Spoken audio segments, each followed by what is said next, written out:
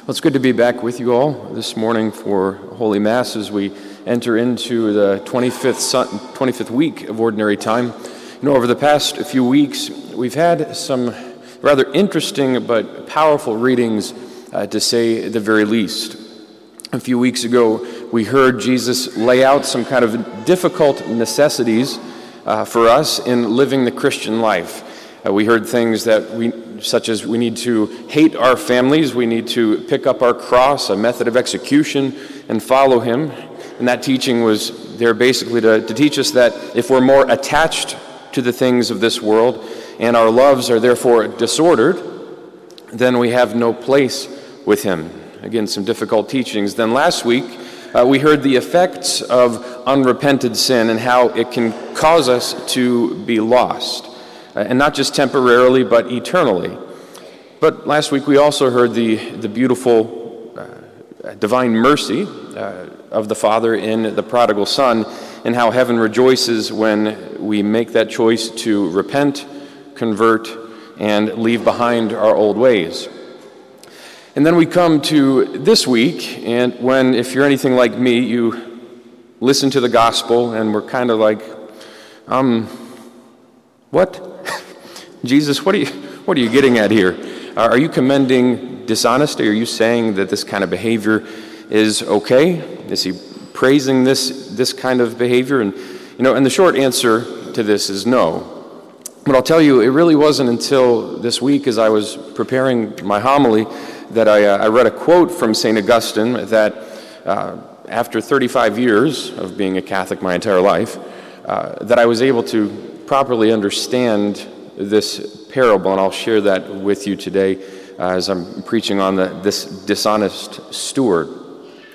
But one thing we need to take a look at is that, each of these parables has been, back to back, lined up by our Lord, and so I think our Lord and the Church is trying to help us tie some things together as we hear these week after week, and these are the things I think our Lord and the Church want us to see. So the cost of discipleship, the potential pitfalls, but also the seriousness of the call to follow Christ. And so with all that in mind, let's dig in and take a look at what our Lord wants for us today. In today's gospel, Jesus sets up a situation where a steward has squandered his master's property. And the original Greek, if you were to take a look at just the title of this man, comes from the same word that we get economy. And so basically this man is not just a steward of property and making sure everything's going all right, but he's kind of the CFO, the chief financial officer for this man. And that was not uncommon, and we still see that today with the very wealthy. They have someone else taking care of their finances for them so they don't have to deal with it. Well, this man, he squanders his master's wealth, and he eventually loses his job because of it. He realizes that he's too old to do any manual labor, and there's no other work that he'd be able to do once he loses his job. So he goes to the people who owe his master money and more or less cooks the books. He writes off significant portions of their debts, and he cheats his master. Why? Well, he figures if I'm not going to have a job, then at least I want to be in good graces with someone once I'm kicked out of this guy's household, so they'll take me in and I'll have a place to stay, even if that means, cheating and making them think I actually did something good for them. Ultimately, it's a self-centered action on the part of this man. Yet his master, after seeing what he had done, he commends him for being prudent. And again, at first glance, this kind of seems like Jesus was commending this dishonesty or sinful behavior, especially when he follows it up with this line, "Make friends for yourselves with dishonest wealth." But like these parables over the past few weeks that we've been hearing, with the lost coin, the prodigal son, all of these parables, they are what we could say, a big word for it would be eschatological, meaning they all point to the end of time. They all point to the end of our lives when we will be judged by our Lord. What Jesus is not encouraging us to do is sin. He's not saying, I want you to be like these people on every level, but he uses the effort that these people put into securing their financial future, making sure they have a cushy retirement, as an example. He says that basically these unjust and immoral people do more to make sure that their earthly well-being and future is provided for than Christians do securing their eternal future. And as I said, as part of coming to understand this parable this week, I read a quote from St. Augustine that does a great job explaining just what Jesus is getting at. And so I want to read that to you now.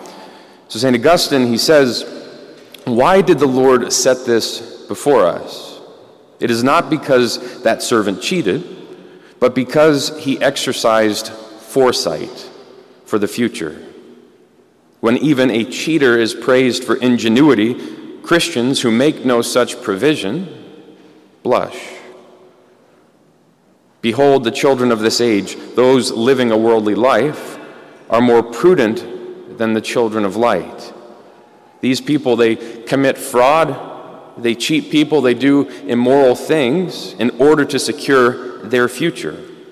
And so Augustine concludes by saying that this dishonest steward was insuring himself for a life that was going to end. And so then he asked his listeners, and really asked each and every one of us, would you not insure for yourself eternal life? And so as we put all of this together, all of our readings from the past few weeks and the parables that we heard, what are we to make of this?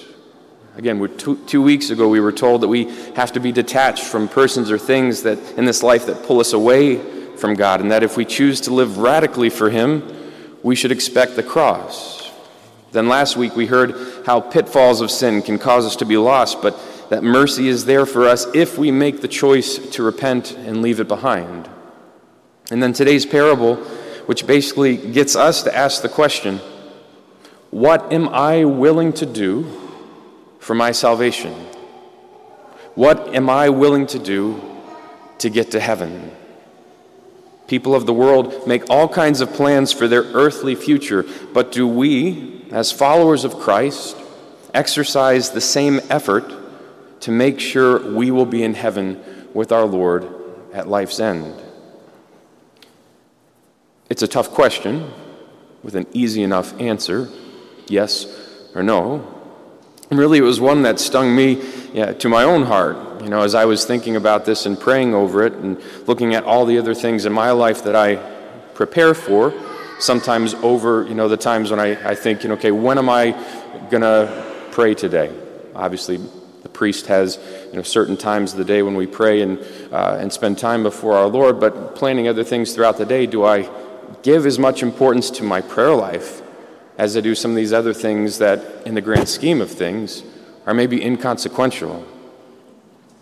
Again, people of the world, they make all kinds of these plans to secure their future, but are we as attentive to our eternal future as these people are to these things that ultimately are just going to end and we won't be able to bring with us?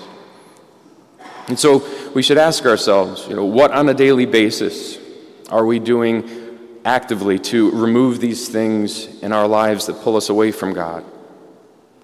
And with the great gift of faith that's been entrusted to us, are we trustworthy with it, or do we squander it? These questions that we ask ourselves, they're not to lead us to despair or make us think that we're awful people if we fall short every once in a while, because that's going to happen because you're human. And last week, as we saw, we have, thank God, the arms of mercy that we can run to in confession, but we continually have to make that choice to leave those things behind. These are questions that we honestly need to ask ourselves, and we need to ask our Lord as well when we hear these kind of tough readings and, living out the gospel, the rubber meets the road. And here, as we come to receive Him in the Eucharist, is the best place for us to ask these questions. Ask Him and leave it at His feet. And so as we come before Him to receive the Eucharist this morning, let's make the prayer of our heart just that. Let's ask Him. Let's bring these things and lay Him at His feet. Let's ask our Lord to show us those things that we have a hard time leaving behind, things that we're still attached to. Let's trust in mercy if we do have moments of weakness, and they're going to come. And let's ask him for the grace to do whatever it takes to get to heaven, to plan for our eternal future, and to make that our primary concern over anything else in this life. Amen.